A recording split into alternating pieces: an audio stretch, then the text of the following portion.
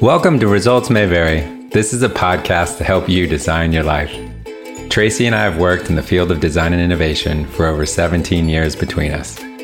We've helped sustain a food revolution for Jamie Oliver and redesign the way LA County votes. We've even engaged the most creative minds in science by turning their genetic information into music at the TED Conference. Throughout our careers, we always wondered, what if we took this same creative problem-solving process we use to help well-known organizations solve their toughest challenges and applied it to people's lives? Would it work? Would anyone listen to us? And maybe even scarier, what would happen if they did?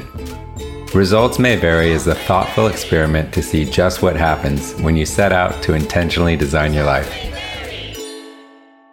In our last episode, entrepreneurial learner and doer Jenny Jin inspired us with her work at MIT, teaching students how to design their own lives. Today, we introduce you to aging and climate change expert Dr. Mick Smyer and his Graying Green movement, which aims to engage more older adults in taking impactful action on climate change.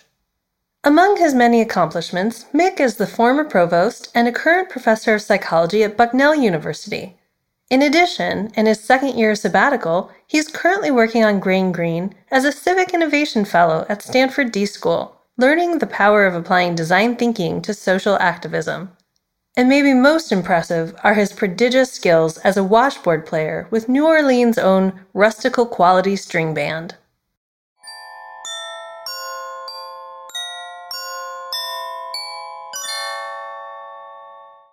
I wondered if you could share in your own words what you've been up to and what you're interested in around the topic of design.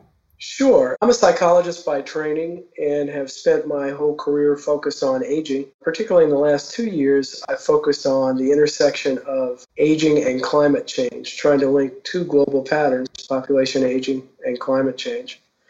And I'm interested in the design aspects, how to apply human-centered design principles and concepts to accelerate older adults' visibility and value on climate action.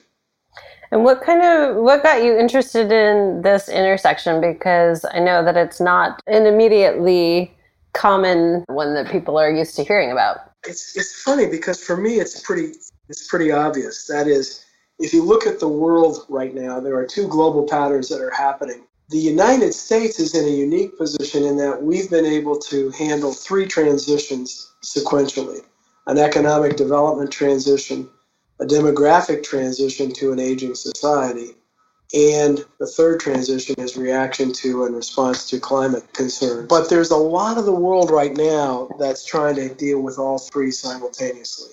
And here I'm thinking, for example, of Brazil or China. China's a rapidly aging society. It's also trying to move ahead on the economic development front. And it's committed to dealing straightforwardly with the climate threat.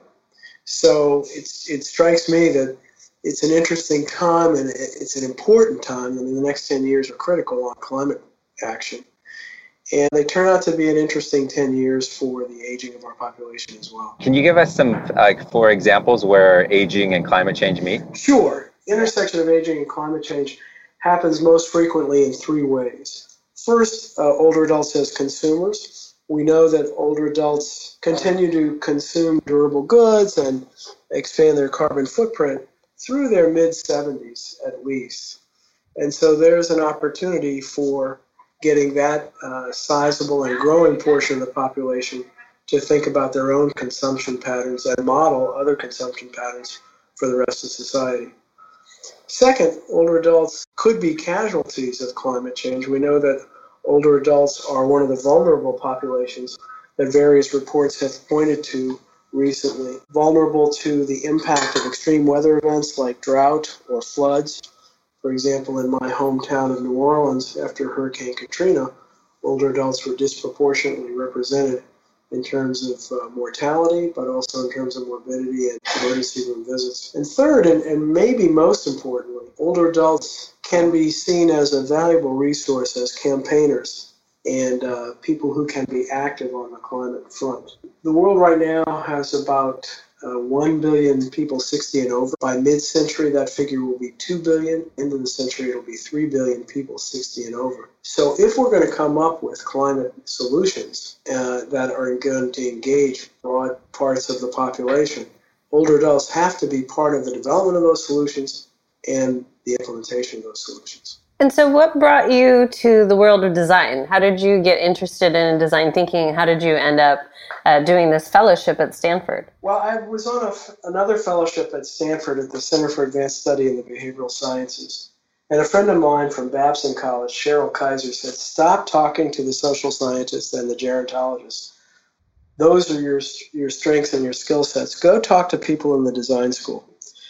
And her insight was absolutely right on the money, because Cheryl understood that the design school would give me a new set of skills and a new set of framing to accelerate my process. And what was interesting to you about design as a process? Like, did you have any understanding or expectation of it when you first became aware? I had some understanding of it. On the one hand, it seemed very familiar because as a clinical psychologist, the human-centered aspects and starting with the humans you're concerned with, you're starting with the client's perspective, was very familiar, although maybe using different terminology in clinical or community psychology. On the other hand, there were other habits of thinking that I had to sort of set aside as a social scientist. I'm used to trying to get a sample that represents the general population so that I can generalize to the entire population. Sometimes in design thinking, you may want to interview people at either end of the distribution, the extremes, because you can learn a lot from those extreme users. Well, that's a very different way to think about what the sample means. Sometimes in design thinking, we talk about doing an experiment. In the social sciences, an experiment means that either you control or control for a variety of other factors, and then look at the impact of one factor, for example.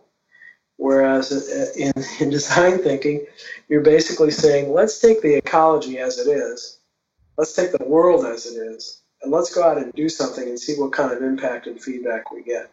And so it kind of flips it 180 degrees and says, we know we're not going to control everything, but let's see what happens when we work in that complexity.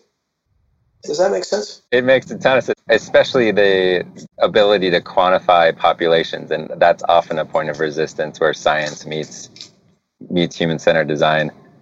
Just taking a step back, I'm curious, what got you into this field overall? And were you led by climate and then came across aging? Or what was the path for you into this space? Well, that's a really good question, Chris. I think I am passionate about climate change and aging. And for me, the lead-in, and I think this is true for most people, it was a personal connection. I mentioned earlier that I'm from New Orleans. Going to New Orleans after Katrina, which was not caused by climate change, but we now know that more extreme weather events like Katrina or Hurricane Sandy are frequent, and they're on the increase with climate change patterns. But seeing the devastation of Hurricane Katrina and going to New Orleans with groups of students to do Katrina rebuilds 10 years after the storm. So I went down 7 or 8 years in a row with students from Bucknell University.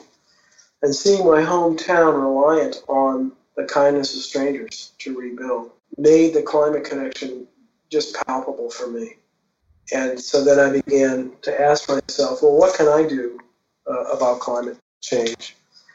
And I realized I'm not a climate scientist, but I am a gerontologist. I know something about aging and older adults. And so I thought, well, that's what I can bring into the climate discussion. Are there ways to make older adults' voices heard more effectively on climate change and climate action? And tying that back to design, these are big subjects with high volumes of people, and climate change is exponentially complex. So you mentioned experiments in the design world. Tell us about where design and big science meets at that intersection of kind of small and low fidelity and enlightened trial and error. I would say I'm in the transition phase of getting used to that, because on the one hand, my aspirations are to try to help move the needle on the big and complex issues. On the other hand, my capacity, even leveraging others' efforts and support, is pretty modest. So the trick is, how do you see the connection? The trick is to see the connection between small-scale, low fidelity experiments and the larger issues that I'm trying to work on. So I think that really took some getting used to. The flip side, however, is that the bias towards action, the drive to do things out in the world, fail quickly and learn from those failures, means that you're moving ahead pretty quickly in a way that just is not the case with the social science research methodology that I would traditionally have used. Hey, Mick, do you want to tell them what you did last week? Yeah, well, last week, for example, we had what we call a sprint. So I had 3 days, develop an experiment, put something out in the world and get some feedback on it. So coming out of the earlier work I'd been doing in the D School at Stanford, I decided that I wanted to hear older adults' voices on climate change. And I developed a Facebook page called Old People Don't Care About Climate Change. It was a takeoff on a title from a Funny or Die video, maybe you've seen it, called Old People Don't Care About Climate Change. And really it was a feasibility study to see, could we get people to post and to respond to this Facebook page? And I was thinking of it first as a feasibility study of using social media for that kind of engagement. And secondly, as the sort of bottom rung or entry rung of the ladder of engagement on climate action. So in 3 days, with the help of one of my fellows, Mario Lugai here, and with Tracy's good direction, we were able to launch and get really interesting responses from people. Can you share a couple of those? I'm really curious. Now that you've taken us this far, I can't wait to hear the kind of where it ended up. A couple of things happened. One is people were posting on the page, and then that was actually affecting other people who then posted in response, which, is obviously, that's what happens. But, for example, I'm just looking at the page now. One person posting about her dad, whom she described as, she's not sure he's old because he's 63 and he wouldn't want to be called old, but he's been very much a model of responsiveness on the climate issue, growing a lot of his own food and various things. And she went on to talk about how that has influenced her. Another person said, I'm an old person and I sure do care about climate change. I'm not blind to the fact that right now we're experiencing one of the most severe droughts Western North Carolina has ever seen. And I know these extreme weather events are happening everywhere. What kind of earth are we leaving our grandchildren and our children? Yes, we care.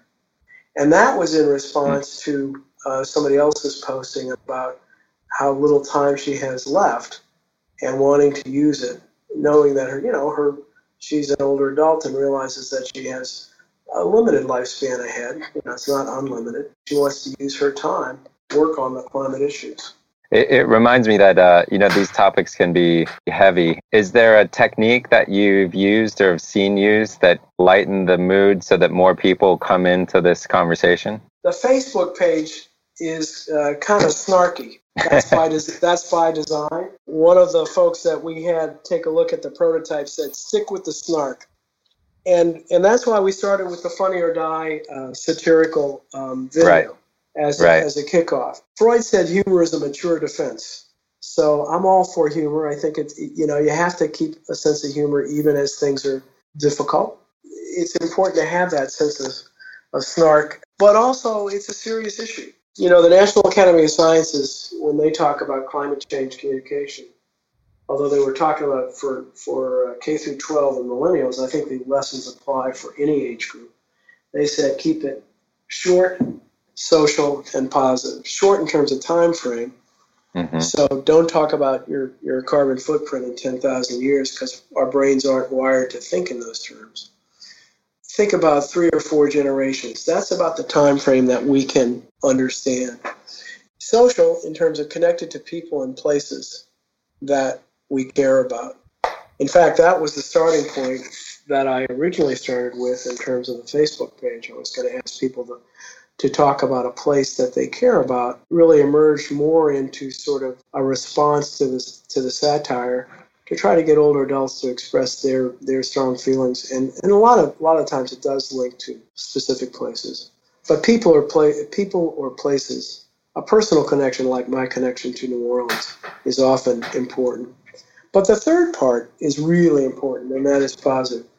Try to focus not only on what's happening, but what are the things that we can do in response to climate change. That's part of what I'm trying to work on now in the D School, is how do we frame realistic actions in the face of some very, very difficult challenges. I find design to be, it kind of looks at these challenges, it tends to look at them more optimistically and looks to get inspired to action. Have you found that with design? And if so, what have you seen out there that really, maybe from another field or in this field, really inspires you around like, wow, more like that? You know, if we can keep that up, we will see the kind of change we all wish we could see. There is a built-in assumption in the design process that you can make a change and that you can have an impact. And climate is one of those areas where that's pretty challenging. On the other hand, I think the design process assumes you can have some impact and that small impacts can eventually affect and leverage the larger issues. And in a way, that's sort of synonymous with what many older adults feel. As one of the people said on the Facebook page, I'm committed to being an example of how important climate change is to the future of life on Earth with whatever time I have left. Folks at a certain point in life, say 65, 70, 75, know that they're not going to be around for many of the harsher impacts of climate change. But that doesn't mean they're saying, oh, and therefore I don't have to worry about it. So I think the underlying optimism of design principles and thinking and approaches resonates with older adults who say, look, I'm realistic, but I'm also going to get out there and try to do some things. You know, climate change is something that we have helped inspire to pick up the pace. So if we've created climate change by design that was unintentional, then I would imagine that we could undo the effects of it by intentionally designing our way out of it. The reason I'm reluctant, I've spent a lot of time with climate scientists and reading the reports and, even looking at the recent National Geographic special with Leonardo DiCaprio. I mean, we are in very, very difficult situations, which doesn't mean that we can't do things about it and can't turn things around. We can, but the timing is really important. And that's in part why I think this next 10 years are really important, both for climate, but also for the aging of the population. And by that I mean, the next 10 years, the boomers are coming into a time when the early leading edge of the boomers are already there, and the trailing edge will get there.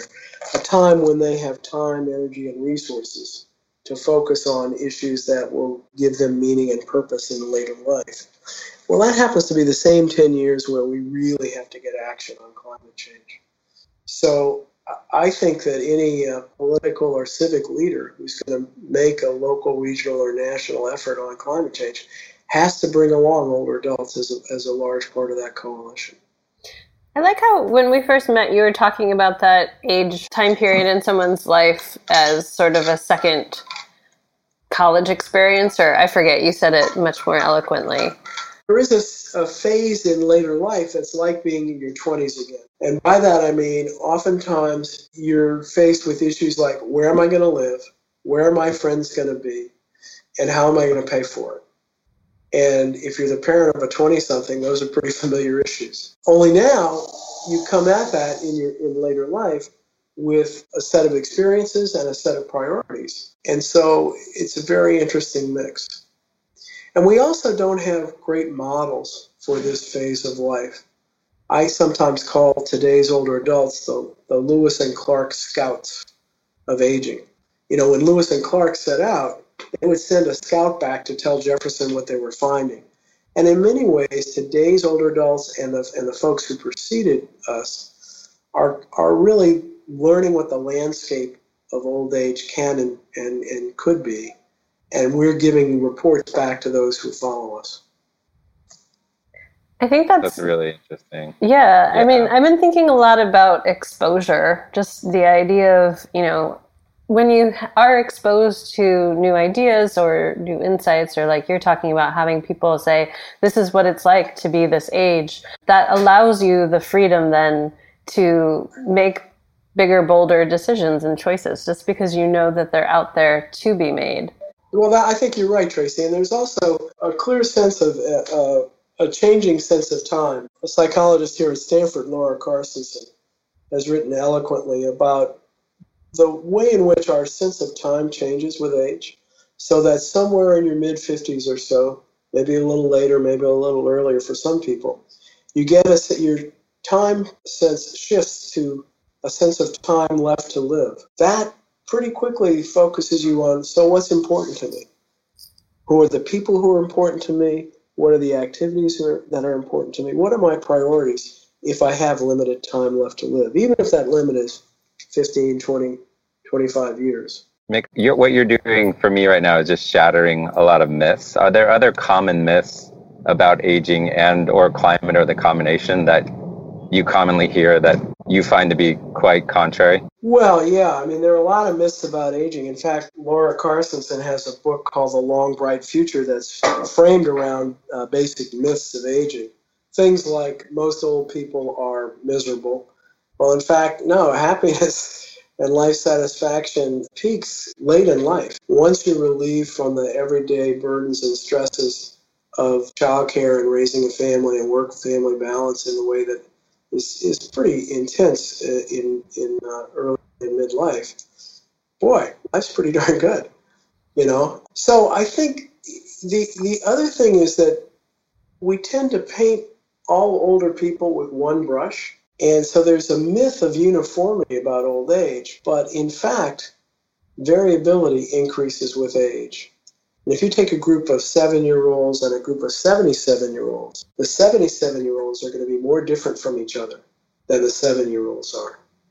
And why is that? It's the lifetime impact of both environmental and genetic influences and experiences. You know, the experiences have been fairly common up through age 7, let's say. But by 77, some people have smoked, some people haven't. Some people have had a lot to drink, some people haven't. Some people are overweight, some people are physically fit. Some people have had education through 12 years, some dropped out of high school. Some people worked in hazardous occupations, others didn't. And so the cumulative effect of all of those individual decisions and opportunities lead to very different paths and outcomes in late life. What are common myths that need to be debunked? I think you've just completely shattered, I think, what most people think about aging. So why don't we just go ahead and do that for climate change while we're at it? I mean, the big myth that I struggle with sometimes is that older people don't care about climate change. But in fact, the data are pretty clear that older adults do care. The data, and by this I mean social science surveys. For example, the Yale Project on Climate Change Communication reports data that suggests that boomers are as concerned, if not more so, about climate change as millennials. So I think there's a myth that, older people are just the greedy geezers. I've got mine out, and it's an after I die problem. That's just not the case. And the reason for that is pretty simple, because we're wired to think about future generations. You know, from an evolutionary perspective, we're wired to think about, is our gene pool going to survive? So, but even beyond that, you know, psychologically, we're wired to think about the impact of things like climate change on future generations. And so older adults do care about climate change, and yet most climate scientists and most climate communicators have overlooked this important and growing resource. When I talk to them about older adults and climate change and aging, I usually get a one-word answer from scientists, and that word is, huh. And I now understand that, huh, is science speak for, that's not a crazy idea, I just never thought of it. And it's that oversight that I'm trying to remedy. And I really love that, because I was telling Mick, like, when those things happen, that is when you have great opportunity for design, right? Yes. Like, it hasn't been explored yet.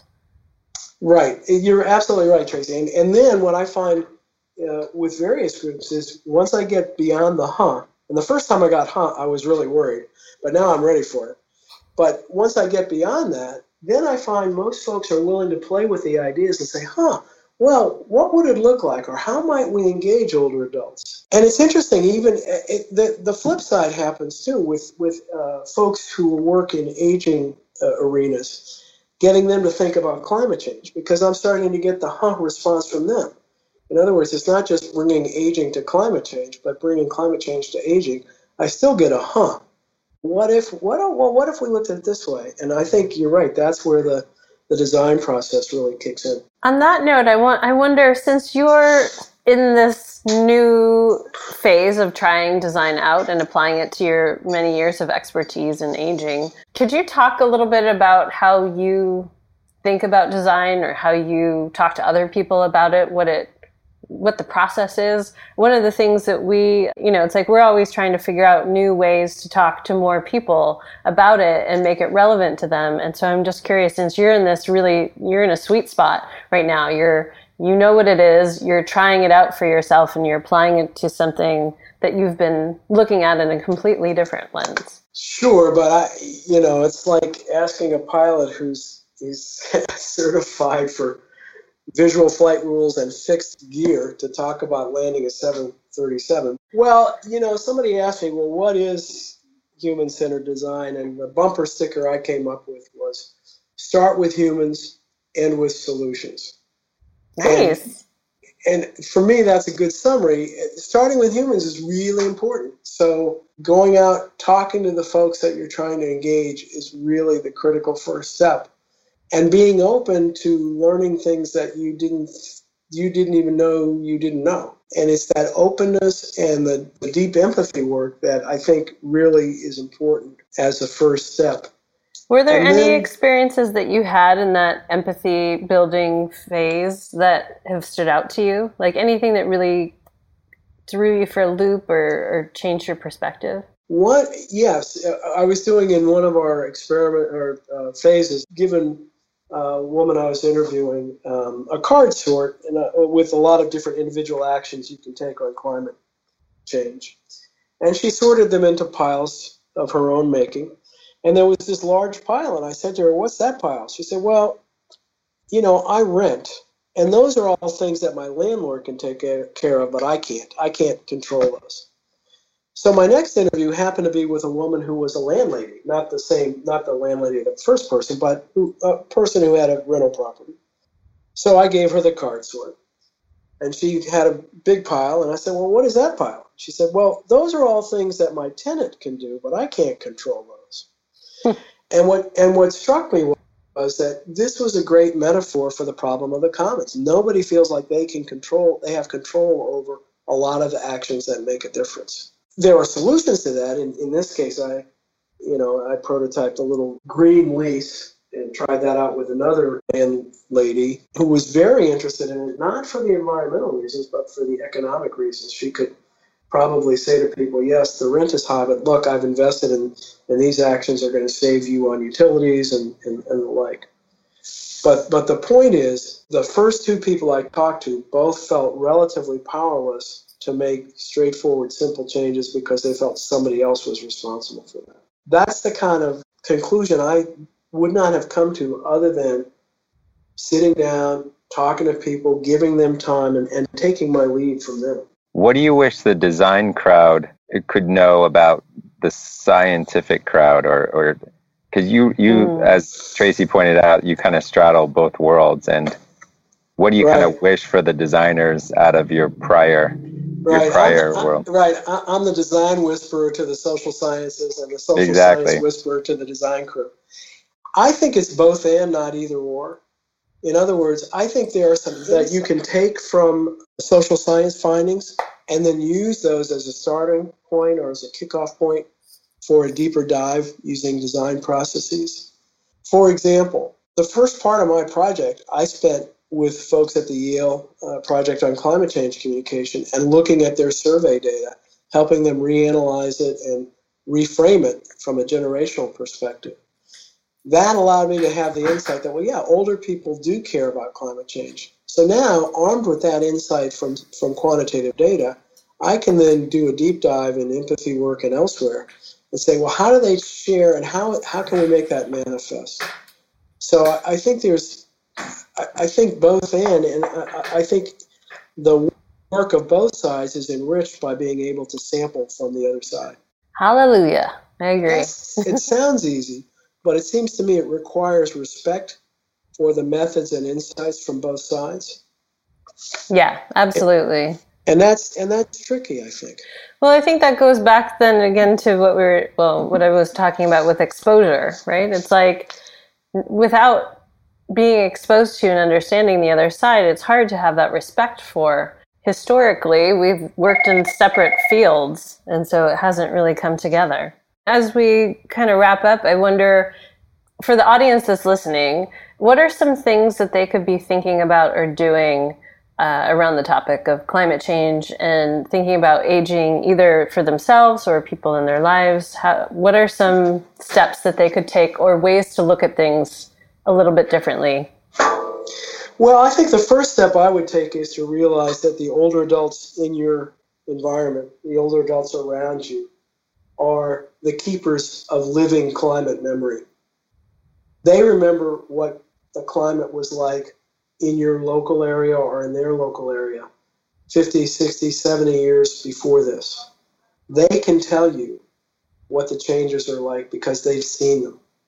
And so one first thing that anybody can do is ask older people that you know, what changes have you seen in the area that you live in? Whether it's the plant life or the water, whatever it is, precipitation. So part of what I'm saying is take advantage of that living climate memory. The second thing I would urge people to do is to think about their local and regional area and ask themselves, what am I doing to lessen my impact, the climate in my local and regional area? We all have an impact. And there are simple things we can do, whether it's do more walking, drive less, recycle, all those sorts of things. But then there are regional responses that require collective action. And some people are uncomfortable with that.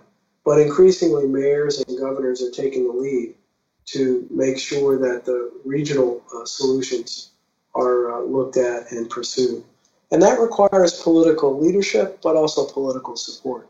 Mm-hmm. So if you're already doing individual things, think about, well, what can I do collectively? What's the next step for me if I'm doing most of the things that I could do individually? Maybe the next step for you is to get involved collectively, whether it's signing a petition or joining a climate march or going to city council meeting that's considering the sustainability plan for your region. So I think those are things that each of us could do and ways in which each of us could get involved. But the main thing I think we need to do is to remember that older adults are a resource for our families, for our communities, and for our regions. They not only are living memory of what climate change has occurred in their lifetimes, but they also are visionaries of how we might respond and what kind of actions we could take to make sure we get ahead of the climate dilemmas that we're now facing. Continued success as you explore this through the lens of design thinking. I know that one of the things that you're looking to answer is what are those steps and how do people sort of ladder up in engagement and be more committed and have impact at a larger scale. So we'll look forward to hearing more about that when you've gotten further. Sounds good. Of course, I have a great advisor, so... Thanks a lot. The best. Okay. All right. Thanks, Mick.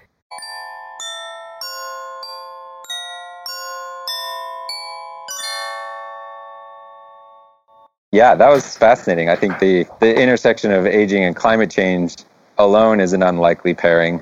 Ageism in the country, we didn't get to talk much about that. I'd love to talk to him more about where that's heading, if that's trending up, down, or backwards or forwards. But applying design thinking and merging that with his scientific background seems like a extremely potent place to be. Yeah. So he's a fascinating guy. And what I really felt honored having a chance to work with him on this. He is so open and willing to just jump in and try things. I mean, he's kind of being modest about his, experiments and things that he's tried, but he tries so much, different experiments every week. I feel like oftentimes when people first learn about design thinking and they're unsure, they hold back, and he doesn't at all. So it's really great to see. And then also just thinking about, how he is trying to pull together something that allows people to move past that change your light bulb stage.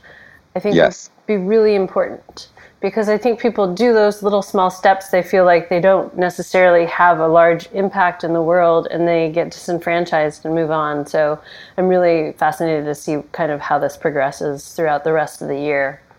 Yeah, I found it so inspiring to think about, you kind of get your 20-something self back. Yeah. And I had never thought about that time quite that way before. And it makes so much sense, because you are still valuable. You still have energy. You still have passion, and you get time back. And so that's one of the greatest values in the world, is to have the time to actually attack some of these challenges. So I found that really inspiring, just to have people with time back. Yeah, I did too. I was like, oh, great, I get to have my college years back, but I don't have the responsibility of taking classes. Well, thank you, Tracy. This was an awesome show. Thanks for setting up the time with Mick. And look forward to the next one. All right, that's a wrap. Thanks so much for listening. Our dream is to build a community of people who can create and take advantage of any opportunity that interests them. To do this really well, we'd love for you to participate. Try out and share back your own life design experiments. Or if you've already got a great story of how you've designed your life, we'd love to hear from you on our Facebook page or at resultsmayvarypodcast.com. Our website is also where you'll find show notes and links to all of the things we mentioned in the episode. And if you would be so kind, subscribe to the show and share your favorite episodes with friends. That'll let even more people start designing their own lives. A big thanks to the folks who help us make this show possible. Composer and filmmaker H.P. Mendoza for the Results May Vary theme music. Graphic designer Anessa Bramer for our logo. David Glazier for sound mixing. And Team Podcast for editing. And of course, thank you so much for listening to Results May Vary.